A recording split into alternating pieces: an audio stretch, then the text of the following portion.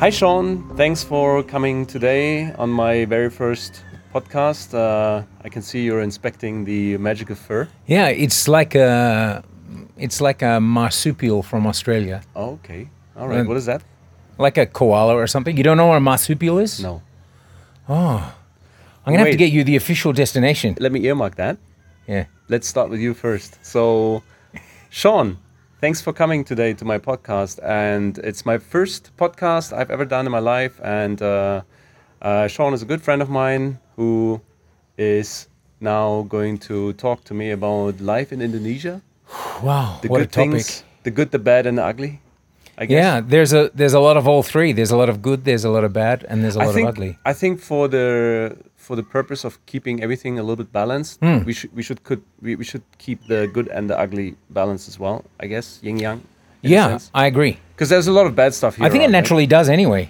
Actually, Yeah. it does. And like eventually humans tend to kind of like level out, right? Or not just humans. Or you don't survive here for this long. Yeah, exactly. Yeah. Yeah. Those who think it's all bad and ugly, they've long gone. Yeah. Yeah. All right, let's jump right into it. So, tell us more about you, like when you started, where you started, and how you ended up. Well, I'm probably relatively a little bit of a newbie in Indonesia. I've only been living here full time for 8 years, but I've been working predominantly in Indonesia since 2005.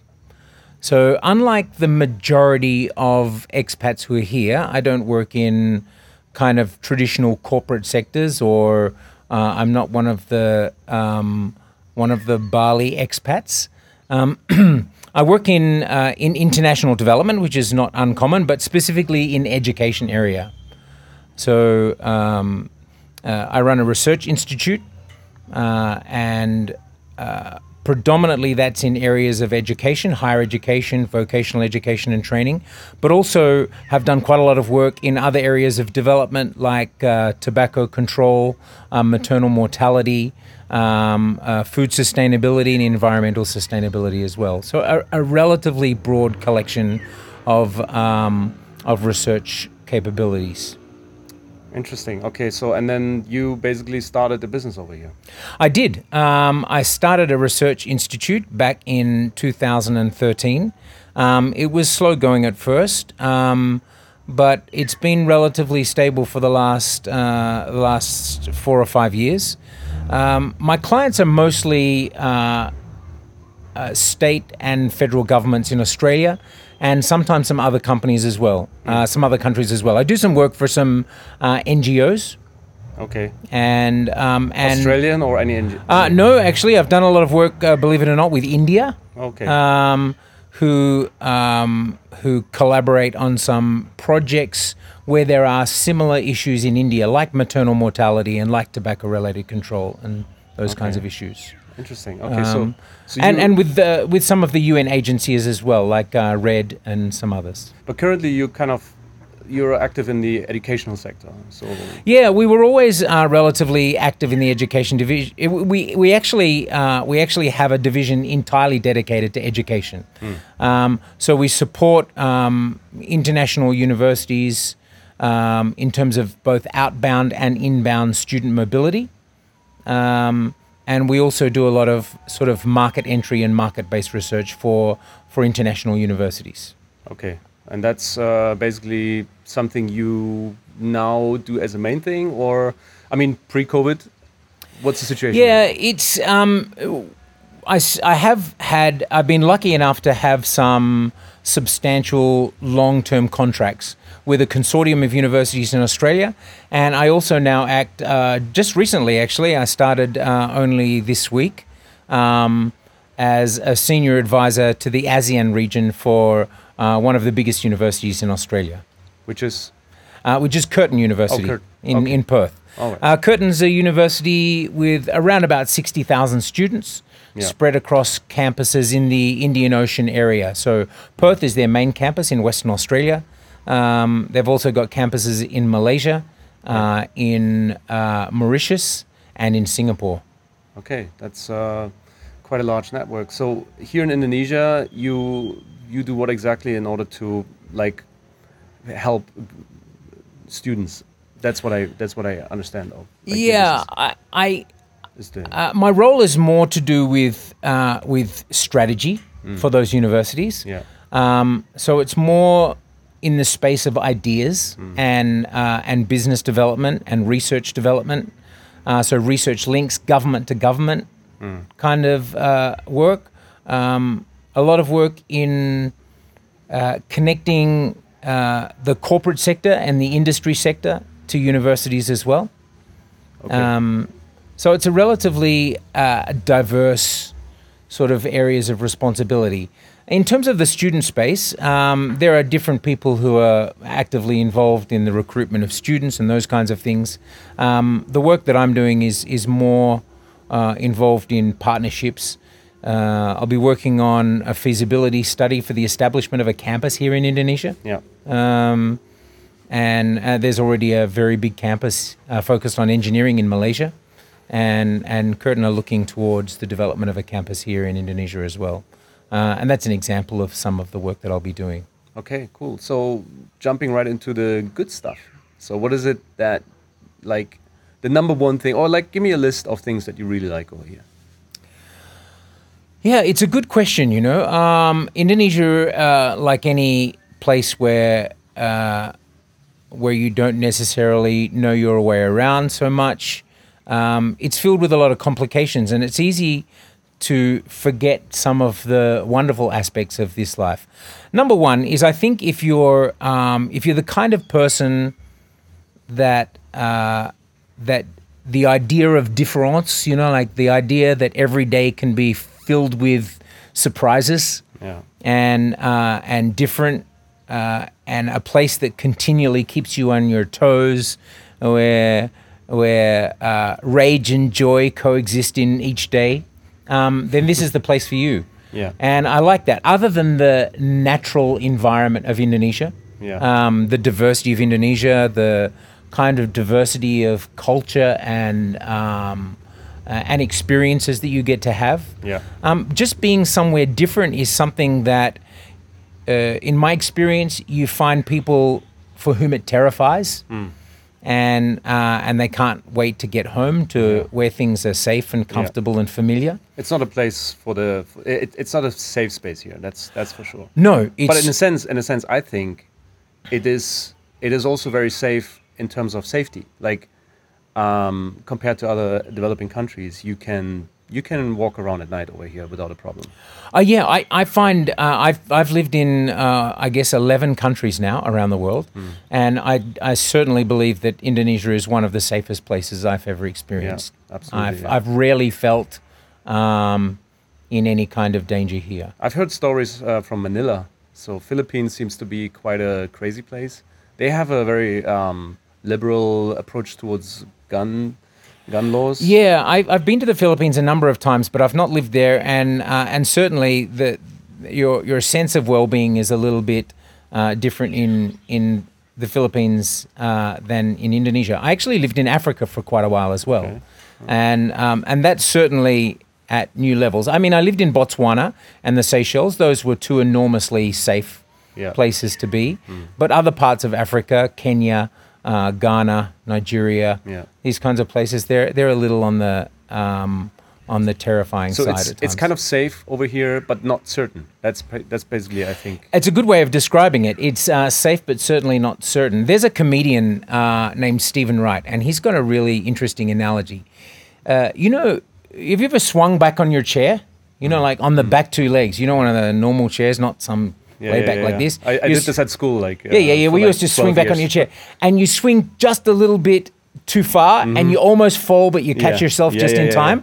That's what every day is like in Indonesia. True. In a sense, it is. Yeah, it's kind of like walking on the edge. Yeah. In a sense. You're just and for a lot of people, that's an invigorating feeling.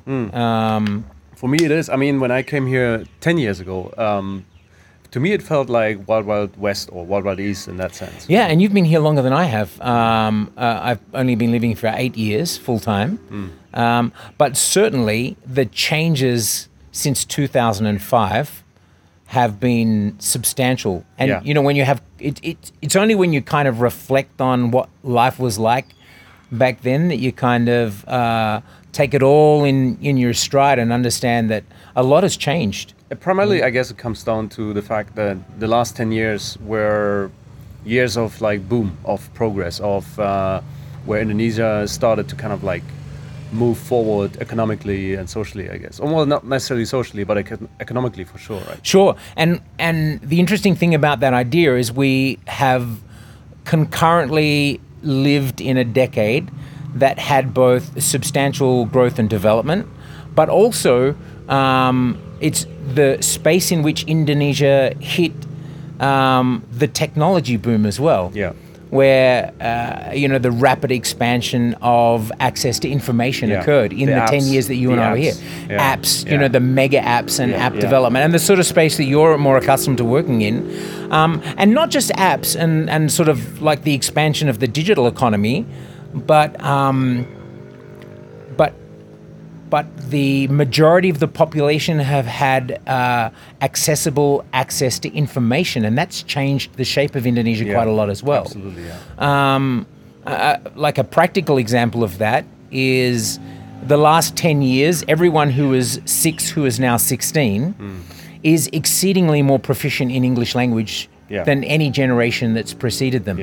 Simply because they're connected to these devices that have given them YouTube and every other access to information. So that's changed. I find the internet here is fairly... there are certain restrictions which are kind of very easy to circumvent, and then also laughable in its kind of reasoning, right? So when you hear about... It's remarkably open, though. Yeah, it's remarkably open. Like, you have barely anything that you can't do. Like, I can do a lot more than I could do in Germany. In Germany, you have to be a little bit careful. It's a bit more walking on eggshells, especially when it comes to downloading certain content. But over here, it's just free. Like, I can do whatever I want, more or less, and there's never any fear of repercussion, right? So this is something... Yeah, it's things are relatively... free and transparent here. Of course, the downside of that is that's not necessarily so good if you're the owner of intellectual property. Yeah, of course not. Yeah, which I am actually, and I do see my products, and I have digital products that I'm selling. In the market, in certain marketplaces, and they're being repackaged, or actually not even repacked. They're just using stolen. Stolen. They use my logo and everything. Appropriated. They use it and sell it here on Tokopedia, which is the Indonesian equivalent of Amazon. And I have to manually shut them down. So I have to do. I have to threaten them. Not with violence. Not like I just have to say, take it down or else. Yeah, and then they work. And there has been a lot of progress made in that space. Australia and Indonesia have recently signed a comprehensive economic partnership agreement, which is essentially a kind of free trade agreement, which has removed a lot of tariffs that were in place to strengthen the interactions between Australia and Indonesia. And a big part of that was some provisions for the protection of intellectual property. There's a funny side story I can tell you. A couple of years ago, Bill Gates came over and spoke with the president in order to address a few issues around that topic. And there was this finding by an international security analytics group that figured out that most attacks, DDoS attacks on servers or on infrastructure around the world, like mostly in the US, but also Europe, originated from Indonesia. So you would think, okay, Indonesia is it's a place full of hackers. No, it is actually a place full of hacked hardware, probably hacked by Chinese or other countries, and they like these machines are used in order to Indonesia carry out. is somewhat of an intermediary in this space. Unknowingly. So that's the story, and mainly simply because when you didn't register or kind of unlock your Windows or activate your Windows, these machines became prone to attacks, right? So all these backdoors were wide open, and hackers could just walk in and install all these Trojans and malware, which then could be used in order to carry out attacks around the world. And that basically sparked almost like an international crisis, because Indonesia was like a hornet's nest of attacks, and but Indonesians didn't know about this, right? So and it's one of the aspects of Indonesia that I appreciate so much actually is that despite the enormous size of Indonesia. Now, for those who haven't been to Indonesia or who have perhaps only travelled to Bali, they might not quite understand just how huge the archipelago is. Yeah. I mean, it stretches some 5,000 or 6,000 kilometres from east to west. Yeah. 34 provinces, is it? Yeah. I've been to almost all of the provinces in Indonesia, and it has surprised me how rapidly Indonesia has deployed access to information in most of the parts of the archipelago. There are still a few places where you can only just get 3G kind of access, even as far as some of the remote islands in Maluku that I've been to that still have got reasonable 3G access, maybe not LTE or sort of a broader band access, but surprisingly the infrastructure here, and it's like many developing countries, it kind of leapfrogged. There weren't a lot of cables, and there was never going to be the infrastructure for cables, so everything went directly to cellular. Yeah, definitely. Yeah, it was definitely a leapfrogging experience for me as well. I was surprised. In the beginning, initially, it was awful. Like, internet was pretty awful, but like the way it developed, especially around 2011 until 2015, was remarkable. Like, that was like every time I returned to Germany, using my cell phone would be just a horrible experience, like compared to over here, right? Here I watch HD TV on my phone and I pay a month maybe 10, 15 euros or dollars. Sure, exactly. And the same, certainly the subscription. And that's one of the luxuries that Indonesia enjoys. It has hundreds of millions of phone subscribers, and the capacity for that, and that brings with it economies of scale, competition, and also I think the I've done a little bit of work with the Ministry of Communications and Information, and they have a multi-trillion rupiah program for infrastructure development, and I think we'll see the rapid deployment of 5G sooner than later. I say let's call this part 1. Part 2 we have to do inside, because we're going to get hammered with tropical rain, I think, any second. Do you see this cloud? We can, for those of us who have been here long enough, of course, you can feel it coming, right? Yeah, you can definitely feel it coming. I can already see it coming. So there's a huge wall of rain moving towards us. And we're a little bit exposed here, so we might get a shower, but let's keep going. Let's keep going. Do you want to take the risk?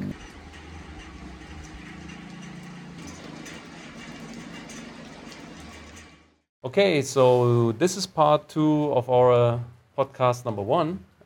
We had to jump inside, and now we're going to talk about, I guess...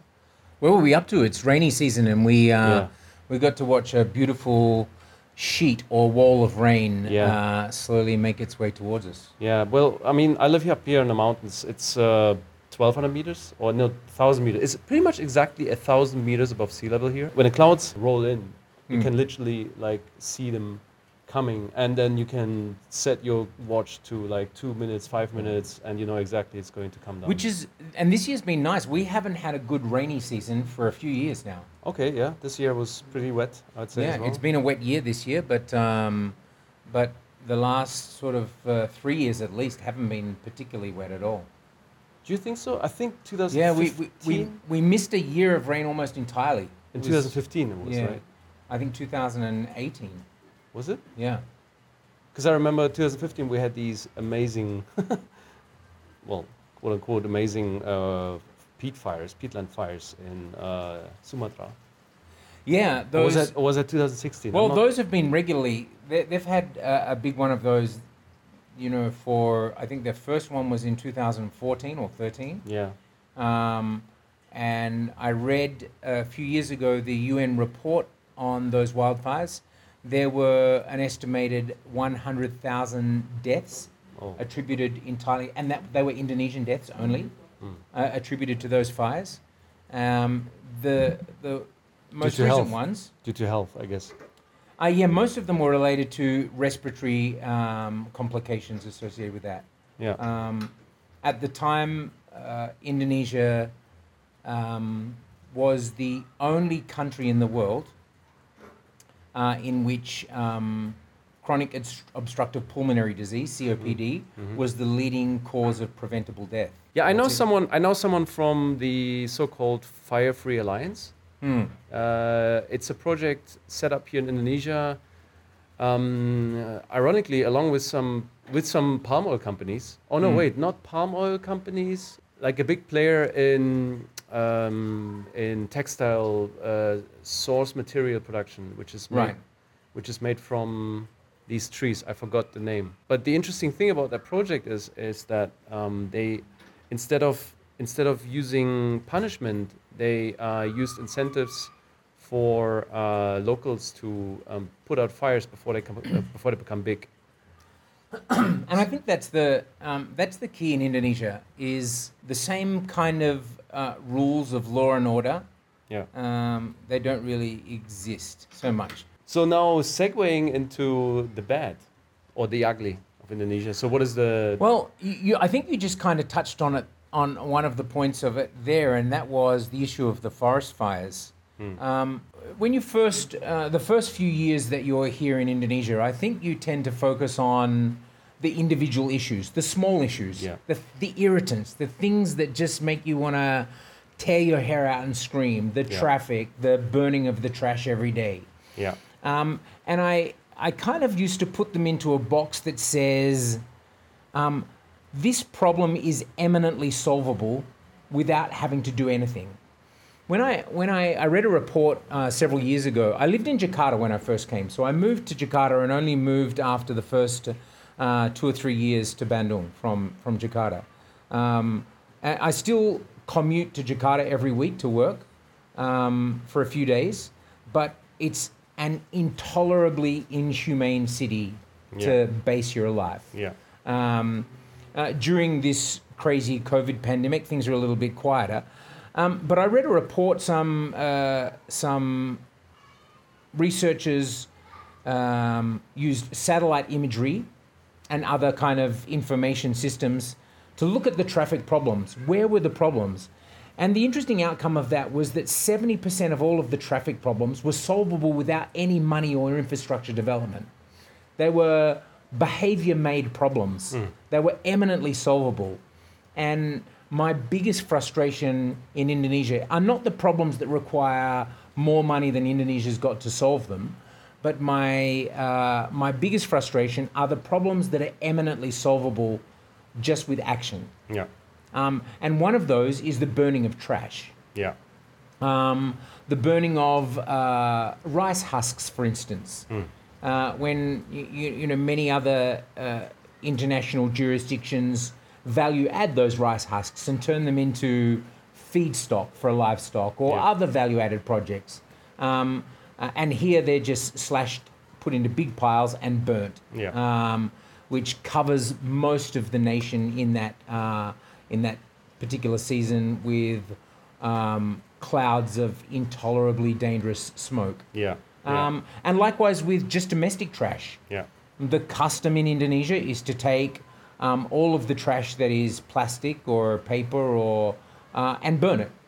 And it's technically illegal in some parts, like it is in Bandung, but it's common practice. It's a predicament for especially remote areas. There's no trash management.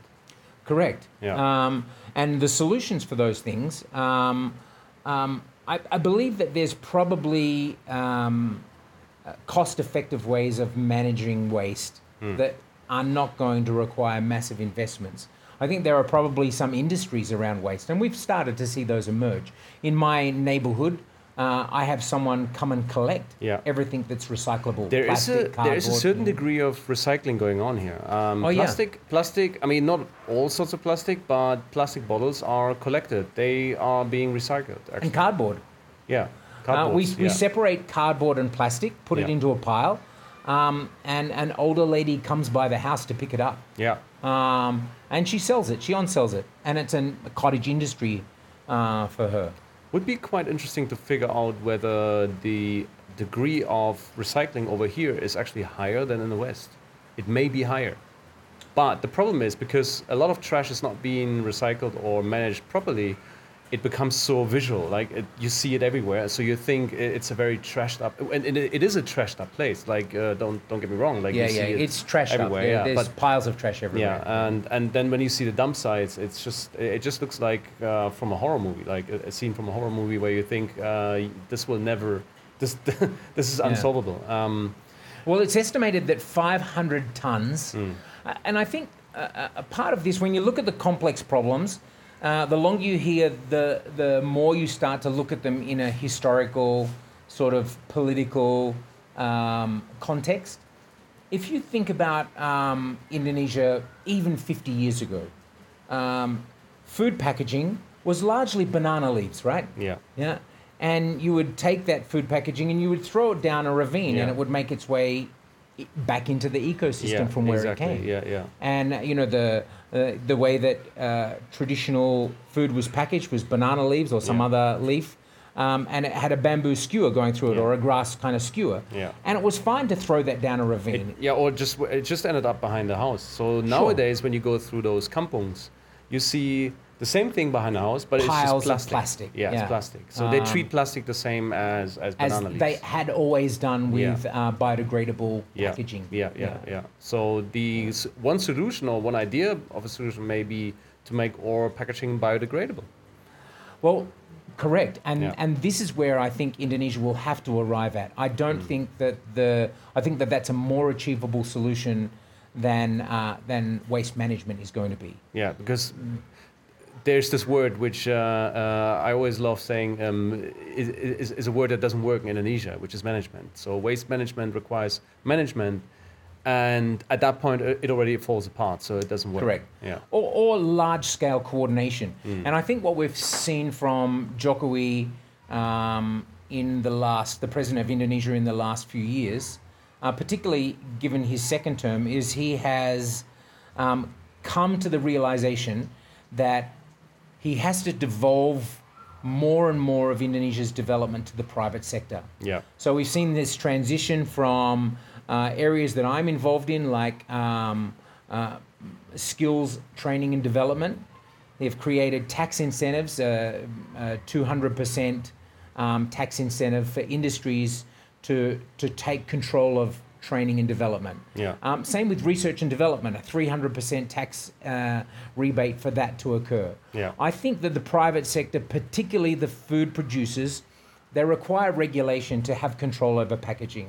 Yeah. It's unsustainable the way that it is. Absolutely. And it's not only, it's a global problem. Indonesia's waste is a problem for the world. Yeah. And it's a very real problem for Australia, a near neighbour, for instance. There's a big resort off the coast of the Northern Territory that had to shut down because it was inundated with 12 tonne a month of plastic waste from Indonesia. Yeah.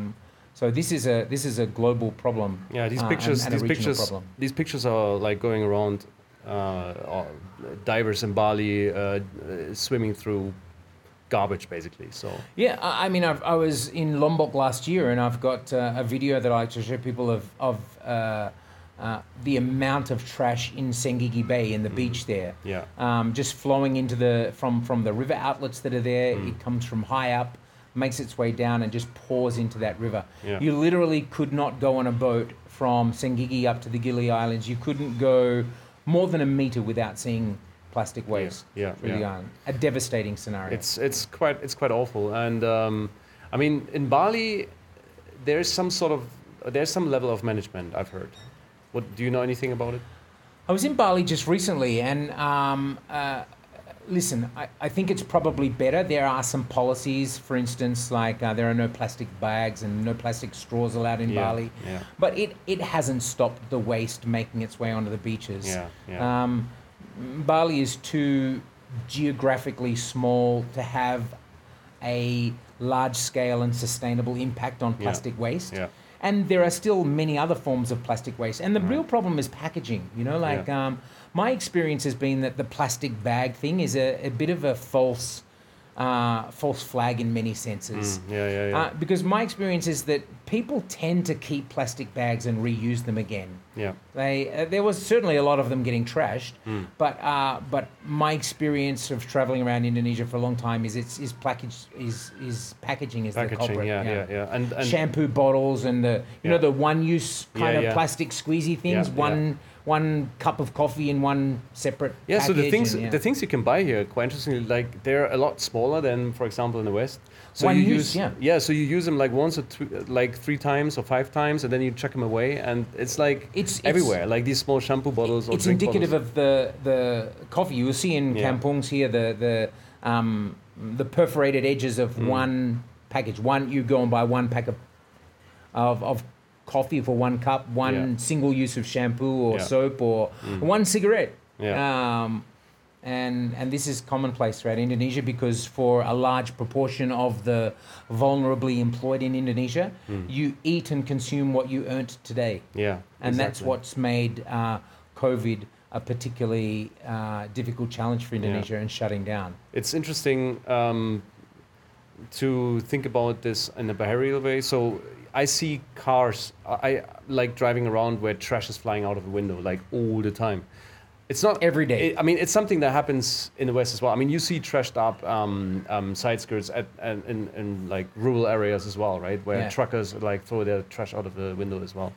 But here, it literally happens anywhere. And sometimes I see cars stopping by a trash bin and just dumping their stuff in there, like their household trash in the middle of a road. Sure. Because either they have to pay for it in order to get rid of it, or they have to burn it in front of their house, so they don't want that either. So they kind of carry it somewhere else. Do you pay for waste management here? We pay, that's part of the resort. I pay as well. Yeah. So in resorts or in sort of controlled or managed clusters. What do you think happens with it? Well, it ends up in the same space, like in a landfill, or gets burned. Yeah. Well, in a landfill, partially recycled. These trucks over here, these trucks are fascinating. They're kind of like driving little recycling machines, right? They have like these 3 or 4 or 5 guys sitting on the top, and then just sifting through your trash and like trying to find anything reusable and sorting it out. And sorting it out and then selling it on. Or what I know is that a lot of companies here that produce plastic, they recycle plastic as well. So they kind of turn it into pellets and then use it for lower grade plastic applications. Now you're from Germany, and my brother's living in Switzerland and has got a house in Germany across the border in the Bodensee, and I'm always intrigued when I go there. There's industrial scale incentivization for recycling lots of things in Indonesia, in Germany, right? Glass bottles particularly. You pick them up and you take them to the supermarket, and there's these automated machines, right? You throw the glass in there and it returns you dollars or credit on your... Well, that's for bottles with where you get money for it. Like so there are bottles with refund and those without refund. Right, okay. And those without, like wine bottles, for example, we have these special containers for white, brown, and green glasses where you then chuck them in, and that's... I don't know exactly how they can reuse it. What I know is that if there's only a single green bottle in a brown bottle container, the whole thing is fucked. So but that's a different topic. Recycling here is definitely not at the same level like other countries. But I think the point that I was making is that I think that you have to create financial incentives for recycling. And I think that that's the way, create a market for it. And it has to be a market-based solution here. Well, as soon as money exchange hands, you have a situation where often people trying to take shortcuts, right? So So I mean, I've been thinking about this as well before. Would it work to have this kind of refund system here in Indonesia, like we have in Germany? I don't necessarily think that would work, but I think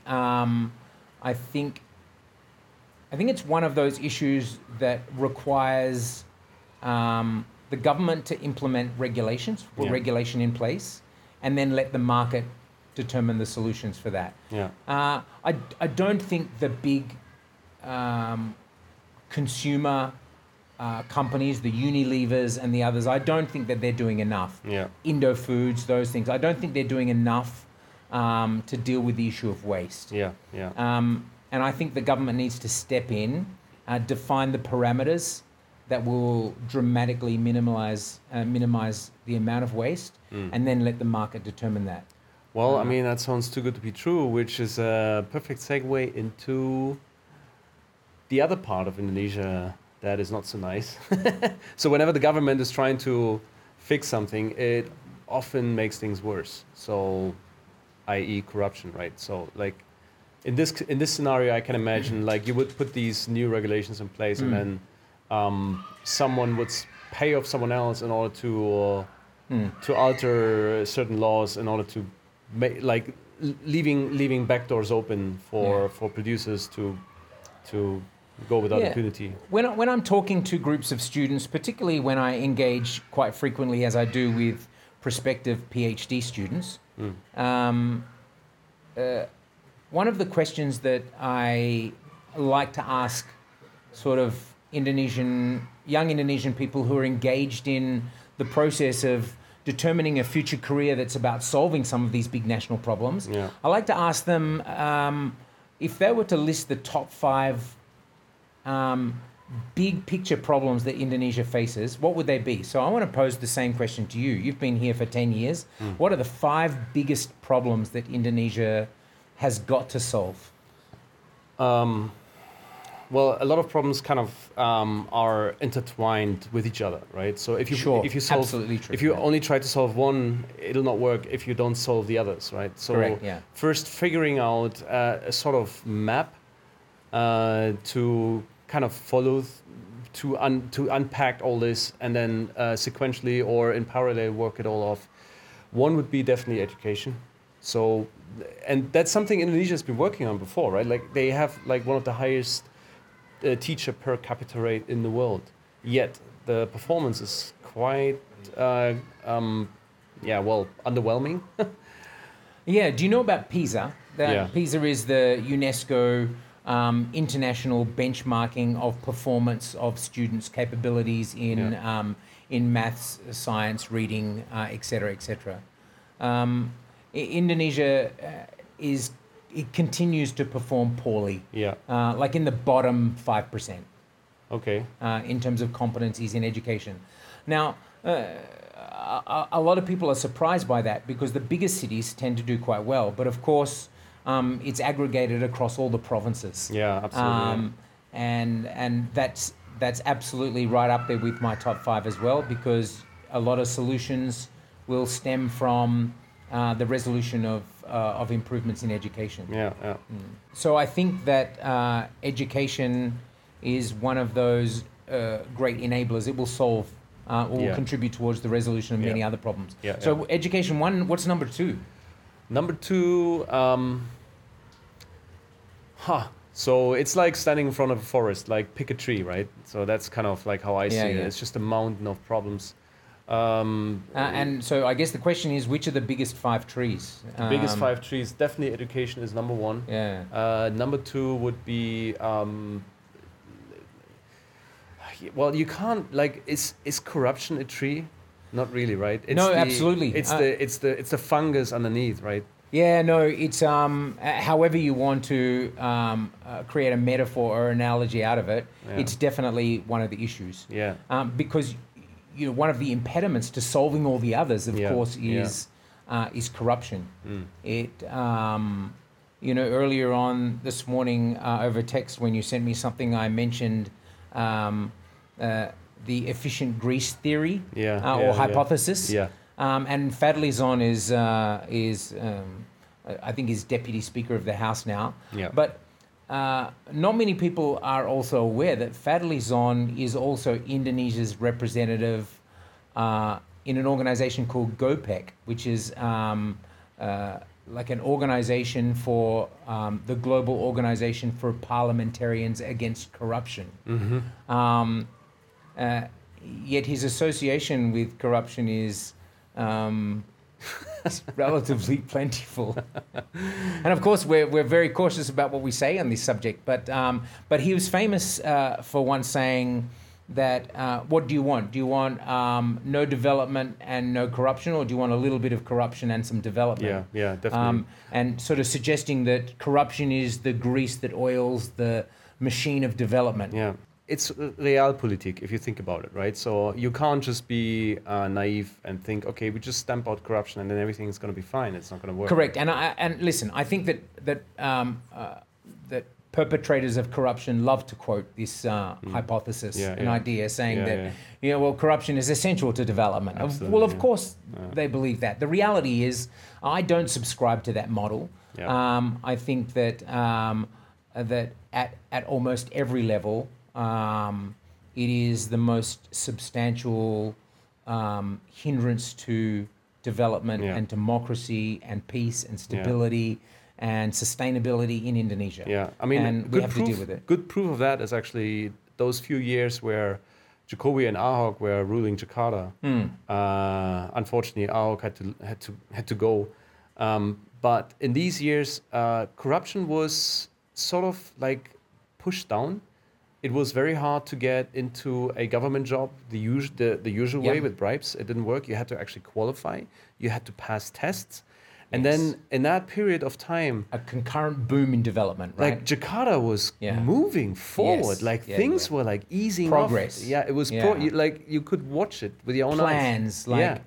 Dealing with the flooding, dealing with public transportation, and a range of these things. Like many other areas that were well developed and stuff like that. Yes, certainly. So and there are many examples of it, but unfortunately, there's a powerful vested interest in corruption continuing. Yeah.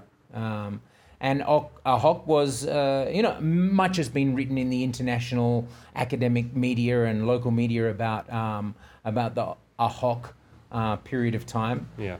And the reality is he was perhaps the greatest obstacle to the continuation of the oligarchs and the ruling classes sort of and the continuation of corruption. Yeah, absolutely. And he had to go.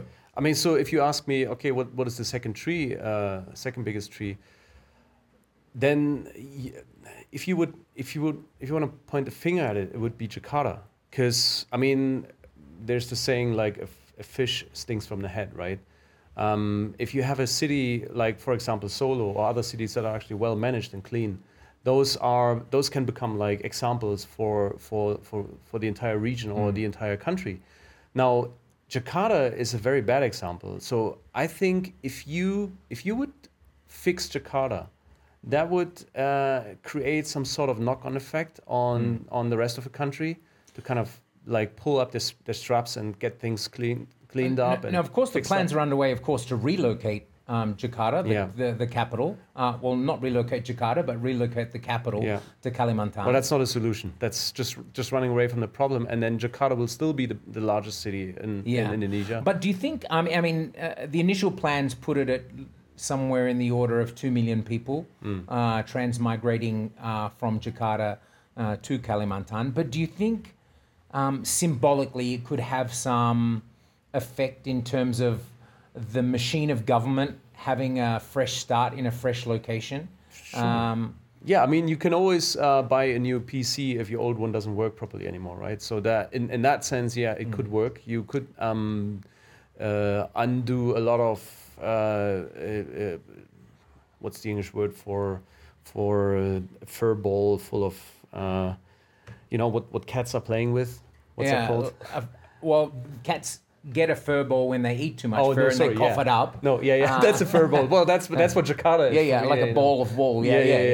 So in a sense, what the government is trying to do, they're trying to get like a tabula rasa, right? Like a clean table, and then start orderly, and at least to get the governance of the country in check, so to say, right? Because right now in Jakarta, it's just a disaster, right? Because like business, other interests, military, everything is just crammed together, and it's sort of working, but in my eyes, Jakarta is a zombie. It's just it's not my place. It's by no means my favorite part of Indonesia, but there has also been some remarkable progress in some parts of it. I go walking at night after work in Jakarta. And when I first arrived, you just couldn't walk anywhere. Yeah. There was no place you could walk.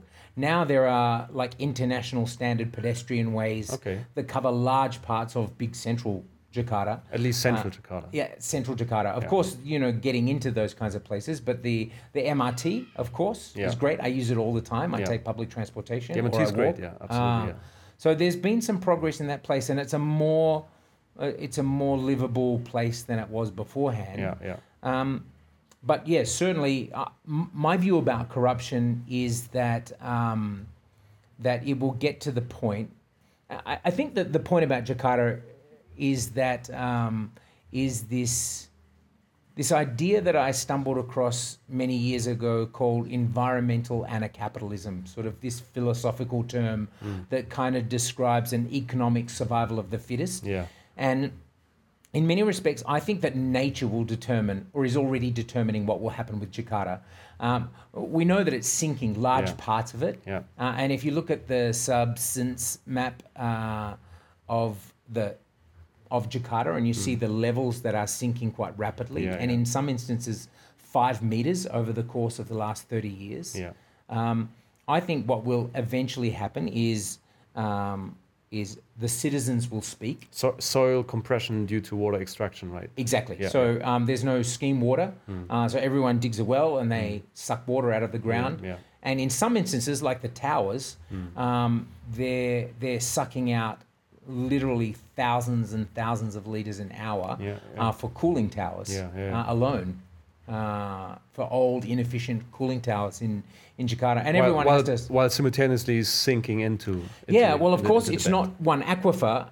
The subsidence under the ground is like these pockets of soil and then pockets of aquifers and pockets of soil. Yeah. And, of course, when you suck the water out of those things, the soil collapses and it just keeps coming down. Yeah. Of course, that coupled with rises in sea levels, which has already flooded parts of North Jakarta as it is, and air quality that's just not sustainable, and people will evacuate of their own accord because, I've got friends and colleagues who left Jakarta simply because they couldn't breathe anymore. And it was air quality is pretty bad. Just recently, they opened a new coal power plant nearby, not in Jakarta, like outside Jakarta. And in the planning, they didn't consider winds.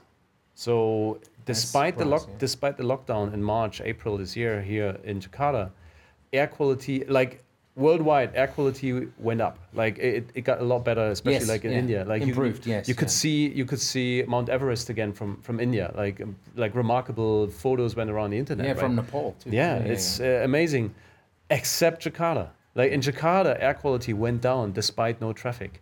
So that's primarily due to these new power plants nearby, or that one particular power plant nearby. So coal. So environment. Like if you ask me, okay. Education, corruption. The third one would be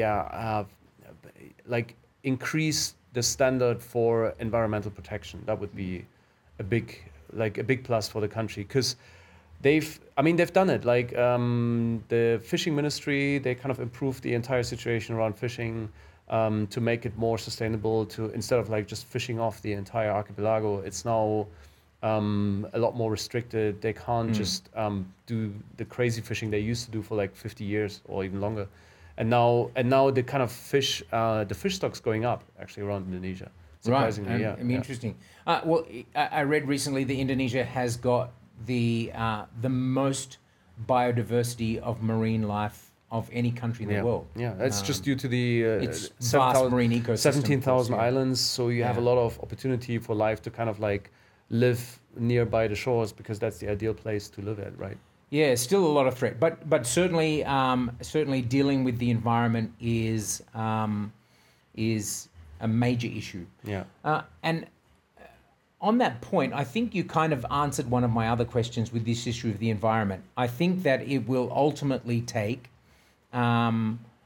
mechanisms of international pressure. At the moment, the international community is largely taken the position that it needs to be a cooperative partner with Indonesia. Yeah. and it needs to build local capacity. It needs to do a whole lot of things to improve the direction in which it's heading. Yeah. And that's certainly the view of Australia. And there's been some like magnificently successful projects in this space that I've witnessed or been a part of. Projects like the Empowerment of Women project, projects in education, projects around infrastructure for regional development in the eastern part of Indonesia. This fantastic road infrastructure that was built from Mataram up the sort of western coast of Lombok, which gave birth to a whole lot of hospitality and tourism projects along that area right up to Bangsal Port. And infrastructure was the key. So there's been a lot of success stories, and we're in that phase. But I think it will, my take on this is that it will eventually get to the point where we move to more punitive measures because the stakes will become so high. Yeah. And I'm referring mostly to the areas of energy and carbon emissions and deforestation and ocean sustainability. Right? Those kinds of main environmental flashpoints of sort of catastrophe. And I think it will probably go one of two ways. Either Indonesia will recognize that this is going to get them into, that this is unsustainable in themselves, for their own sort of national security. Or it may get to the point where the international community impose hardcore sanctions on those who continue to promulgate environmental sort of catastrophes like large swathes of deforestation. I was hiking last weekend. I've got a question on this point. I took with me a map of the Taman Nasional Halimun Salak, one of the biggest national parks in Indonesia. And I took the map with me, and I was confused about the rapid rate of development into the national park zone. Resorts, hotels, camping sites, villas, all now built inside the national park boundary. Well, restaurants, warungs, communities, farming projects, all these things built within the... So I'm wondering, and I've seen this in other places. You see it in Bromo Tengah Semeru National Park in East Java and other parts as well. So I'm But is a national park the same as a natural reserve?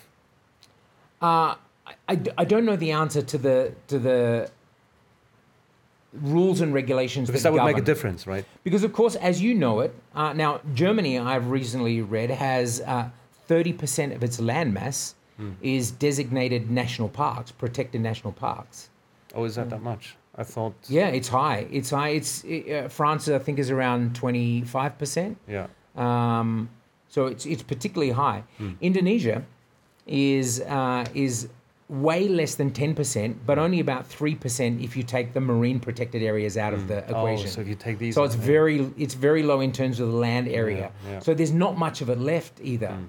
And the areas of protected wildlife on Java Island is minuscule. It's tiny. Yeah, especially Java. I mean, Java is overpopulated, right? So that's not a secret. No, and so I'm wondering who's responsible for protecting the protected areas, and how are they doing this? Are there licenses that are issued to kind of?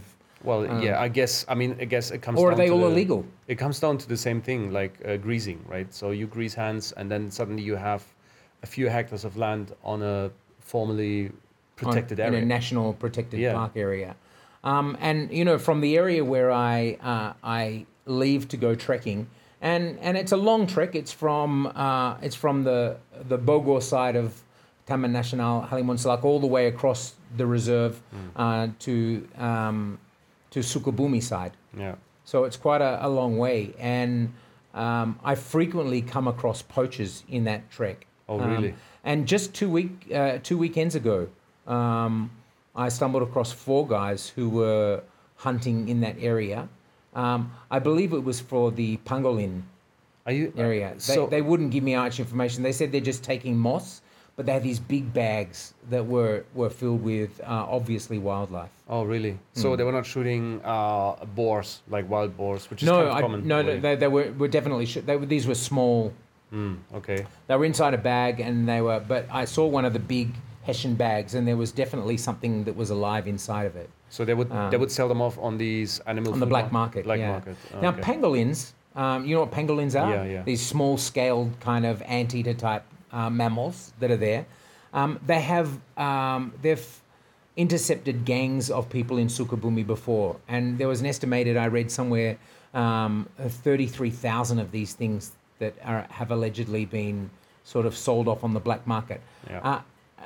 Mostly to China, Yeah. who believe that there is some sort of medicinal value in the scales of the pangolin. Well, there was this one story about where China was trying to push the blame over to Indonesia, to these pangolins, originating like or kind of like causing the entire outbreak of the coronavirus. And there is some legitimacy to that story, actually, Yeah. because Are they carriers? Do they carry? yeah, definitely. And in fact, they sequenced the DNA structure of this particular coronavirus, the CoV-SARS-2 virus that causes COVID-19, and it was a 99% match for the coronavirus that is found in Sunda pangolin. So the question is that 1% enough to? Well, I don't know that we're certain about the origins of that, but one of the things that we do know is that the lack of control on trading in illegal wildlife is a absolutely. massive problem. Yeah, yeah. I've got some great video of stumbling across different sort of primate species in that area, mainly the Javan lutung and the silvery gibbons as well. And they're horrendously endangered. One pair occupies an area of land that's about 60 square kilometres. Did you know that silvery gibbons, one pair of silvery gibbons, occupy territorially an area of about 66 square kilometres? Okay. So there are, one estimate suggests that it's unlikely that the Javan silvery gibbons will survive the next decade. Wow. They're that endangered, critically endangered. Okay. And that's devastating. You know, it's devastating, habitat loss, poaching, a range of other things. It's ultimately, Indonesia's environmental sustainability is at the top of my top 5 list. Because I think it will ultimately determine the sustainability of every other aspect of Indonesia for the next generations to come. Yeah, absolutely. Well, I mean, so where do we go from here? Like, how does Indonesia move forward? What do you think? I mean, we know the problems. We also know the beauty. Like, I for example, I think one of the most amazing things here is the climate. Sure. Like, for me, like the reason for me coming back here and enjoying it so much was just the weather. I mean, you and I have consistently marveled. Now, we live in an area that's quite spectacular. The national park surrounding Gunung Tangkuban Perahu and Gunung Burangrang and this area all around there. Could you just imagine? I mean, I've trekked through almost the entirety of that area over the last 8 years. But could you just imagine how much of an ecotourism bonanza that would be? I mean, it is so remarkably spectacular that both for local tourism, if it was managed well and managed sustainably, it would bring great prosperity to this entire region. Yeah, absolutely. It's let down by corruption. Yeah. It's let down by a lack of management, a lack of planning and coordination, and all of the things that frustrate us about Indonesia. And what I have is a lot of hope that eventually, and hopefully soon, sooner rather than later, that the next generation of more aware, more educated, more sustainably focused young Indonesian people will drive a lot of these solutions. Yeah. So I have some kind of hope, and I think that that's the point, is that I see great prosperity coming out of Indonesia's environmental sustainability. Yeah. But the way that we're going, not so. I mean, I remember the first time I went to the summit of Rinjani in Lombok. Yeah. One of the most spectacular places of the world I've ever seen, right? Out of 103 countries that I've visited, it still marvels me the diversity and beauty of Indonesia. Maybe explain what it is. It's a mountain. Yeah, Rinjani is a mountain. It's 3,726 meters above sea level. That's very specific. It's very specific. I've climbed it 4 or 5 times now. It's a spectacular climb, and the view is just astonishing. Yeah. And the first time I was there, I was just miserably appalled at literally tons and tons of trash that was left by tour operators and others who just go up there, they take big groups, they just throw the stuff over the cliff. Yeah. And there was a backlash from the international community who sort of said, spread the word out, just everyone stop going there. Yeah. Just vote with our feet until they deal with the sustainability of that mountain. No one go. And it's what happened. And then in March or April, one season about 5 or 6 years ago, they sent the military up there, like thousands of troops. Wow. And they just cleaned the place up. There was a lot of stuff that they couldn't get to. Yeah. But they took something like 80 ton of rubbish Wow. off the mountainside. And That's like Mount Everest proportions. Almost. Yeah, it was, and this is the frustrating thing. Yeah. It's such a spectacular place. It would be such a tourist destination, and it's just an eminently solvable problem. Yeah. A little bit of training, licensing of tour guides. Provide the best ones with a good sustainable job. And that's what I hope for. I hope that many of these things. Indonesia has a strategy for 10 new Balis. 10 new Balis, yeah. And it's a project to kind of replicate the development success of Bali. Yeah. And there are spectacular places, North Sumatra, Aceh, and Danau Toba in the north. Yeah. Although I wouldn't call Bali the perfect blueprint for an island. No, not in that sense, I guess. And the island. I mean, don't get me wrong. The island's Yeah. beautiful. It's just the way it's been commercialized. It's just sure, and it's a bit revolting, many parts of it. Yeah. But what you cannot debate is the reductions in poverty in Bali, the rise in the standard of living, the kind of opportunities in employment, in sustainable employment, have been quite phenomenal. About 70% of women in Indonesia are what we call vulnerably employed, i.e. they have no protections. They are subsistence workers, in paddy fields or in a warung or collecting recycled waste or one of those things. And this is the segment of the workforce that needs to be moved into more sustainable and more humane employment. Yeah. And I think that projects like this have got a lot of hope for that. Yeah. Okay. Oh, interesting. Yeah. I mean, my personal perspective on these matters is like I more or less just watched it from the sidelines, thinking that Indonesia is a place for potential, but at the same time with a lot of self-inflicted wounds or barriers, if you want so. So, like in a sense, it's like and that's probably even being kind. Yeah. I mean, it's a huge. They're chopping off limbs at times. It's such a rich place, like in terms of commodity, in terms of human capital, in terms of natural ecological beauty. It has everything. Yeah. There's this perfect Earth theory, which I've heard from I think NASA actually kind of created that the perfect planet would be like Indonesia. Like it's just the entire planet would be like Indonesia, and if it's well managed, despite having so many islands everywhere, it would be just a wonderful place. Sure. Yeah. So if Indonesia would be the entire world, it could be perfect. But of course, you cannot copy that because then you would also get all the downsides with it, and then it would be just a hellhole. Have you heard of David Suzuki? He's a renowned environmentalist. Television personality from Canada, actually. Yeah. And I had a serendipitous meeting with him in Kenya, actually. I think it was Mombasa, actually. We got stuck in a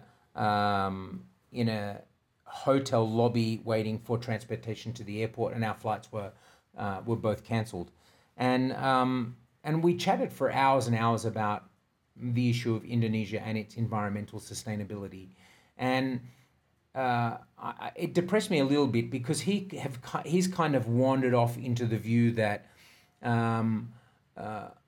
human beings are just we're destined for our own decimation. Yeah. That the earth will continue, but it probably won't involve humans.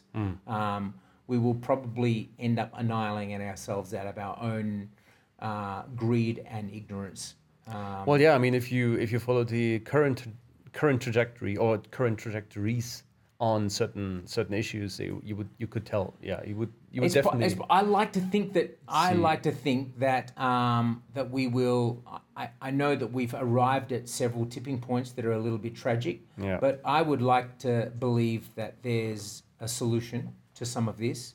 But I think that Indonesia has got some things that are more urgent than political actors at the moment believe that they are. Yeah. And one of those is the rate of deforestation. It's alarming. Yeah.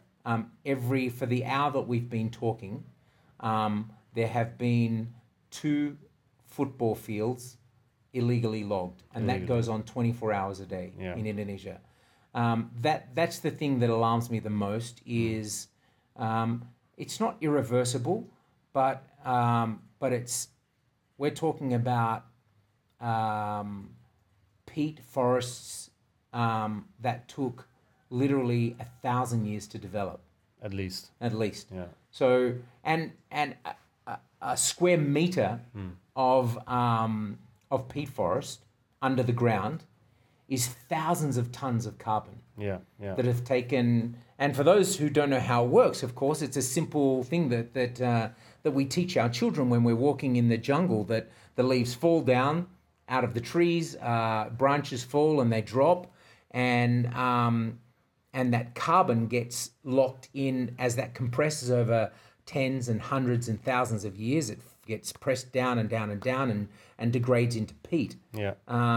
And that carbon is trapped under the ground there. And of course, when you slash and burn those forests, those peat fires burn underneath the soil for years, releasing that carbon into the atmosphere. And this is what alarms me the most. That is a problem that has to be taken under control.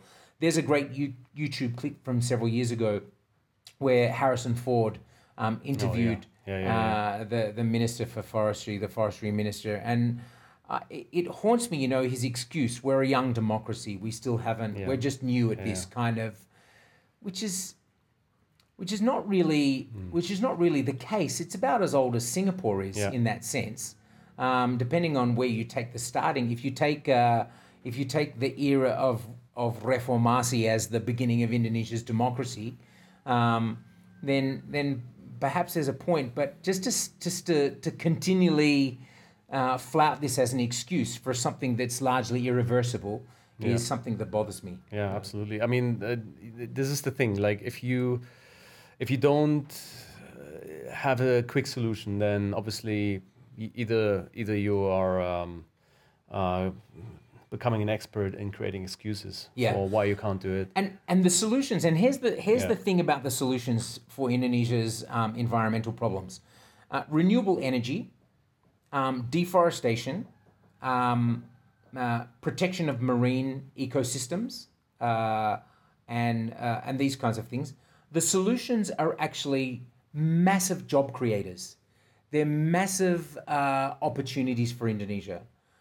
But unfortunately, the corruption is at the heart of not allowing those solutions to come to life.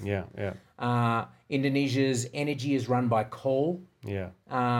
I've seen with my own eyes the enormous geothermal resources that exist in many parts of Indonesia. Well, this is the thing. I was surprised to hear that Indonesia is one of the biggest geothermal energy producers in the world right now. Right, and it's still a But relatively small proportion. Yeah, of it's tiny. Tiny proportion. The It's entire less country, than 1%. the entire country could run on geothermal energy easily.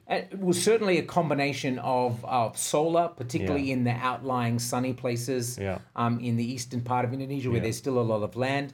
Definitely wind in different Yeah. parts of Indonesia. Definitely tidal. Yeah. Definitely hydroelectric, and any other sorts of combinations, of course. It's just the problem of financing it, right? Well, it's largely the monopoly of the coal lobby, Yeah, of course. like in many other parts of the world. But I certainly I hold out hope that that these solutions will have life in the generation that's coming up now. Well, either we solve these problems or these problems solve us. So there's either or. There's nothing in between. So this is kind of where we have to kind of understand that we're literally cutting off the branch we're sitting on. Not only the branch we're sitting on, we're actually kind of uprooting the entire tree we're sitting on. I think that there's a lot of work that the international community could do to help solve these problems as well. Yeah. I don't think that that Western developed countries should be allowing importation of timber products that come from these locations. Yeah. And I don't just mean furniture, like these kinds of sort of products. I'm talking about paper pulp and paper products and these kinds of things. But I also think it might get to the point where there are economic sanctions against the perpetrators of deforestation. And I mean, these multinational companies are very adept at creating a degree of separation between themselves and the perpetrators, right? Yeah. We see it all the time. It's not us who fells the land, it's small landholders who we just buy their palm oil or so on and so on. Yeah. But I think that there needs to be some work done by international governments to kind of create sticks and carrots. Yeah. Yet, or still, Indonesia is a country of opportunity. So Undeniably. Undeniably, yeah. I mean, I like it here also not just because of the weather and other beautiful things, but also like I can conduct my business here in a way that would be a lot harder in Europe for me. Sure. Or the way I personally do business, the way I personally kind of interact with my environment.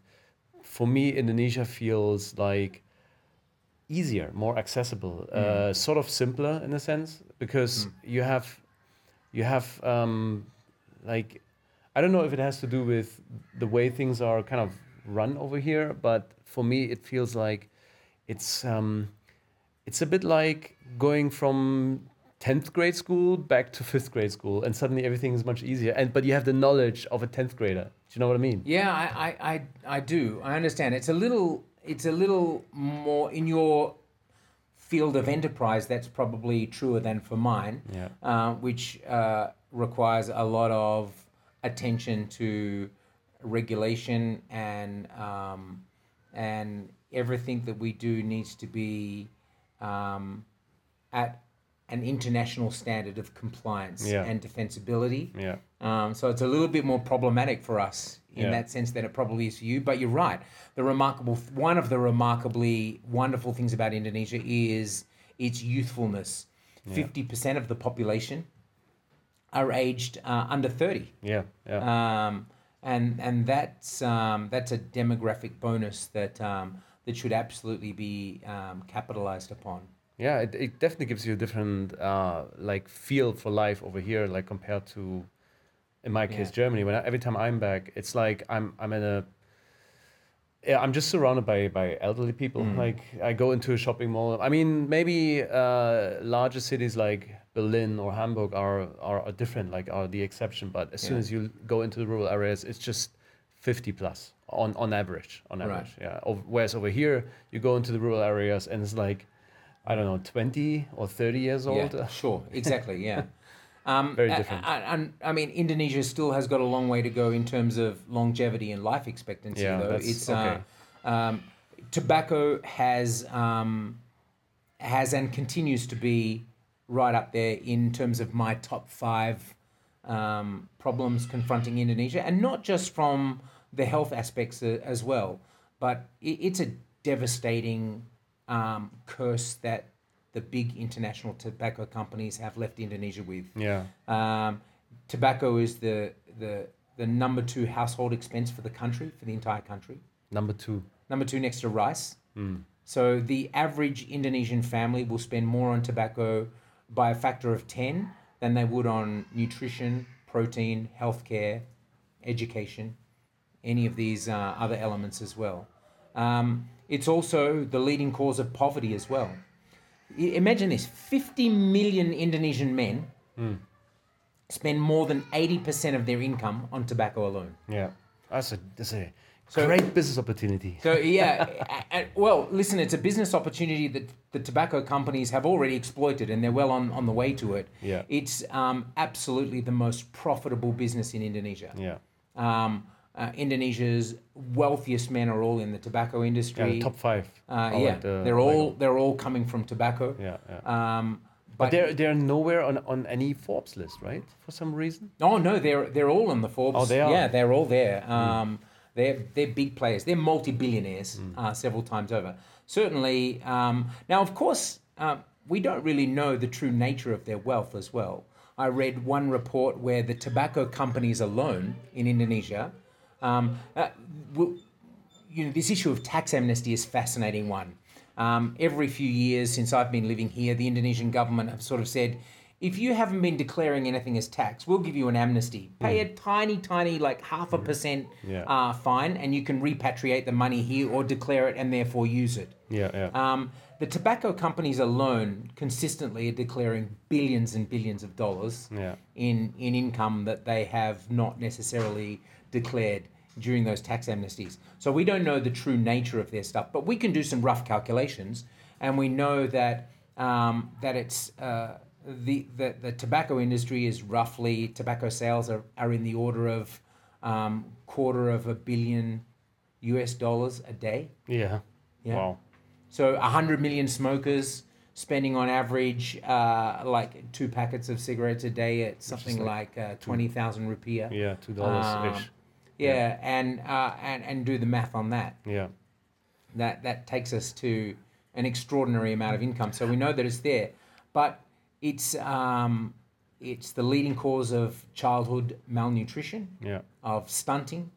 Well, of that poverty. alone is a topic on its own. Sure. I think like around this whole smoking and health, because we haven't spoken about health, and we haven't spoken about like the entire like effects of the pandemic on Indonesia, because that's very interesting as well. But I guess that may be something we should do on another time. What do you think? Yeah, I think so. Yeah.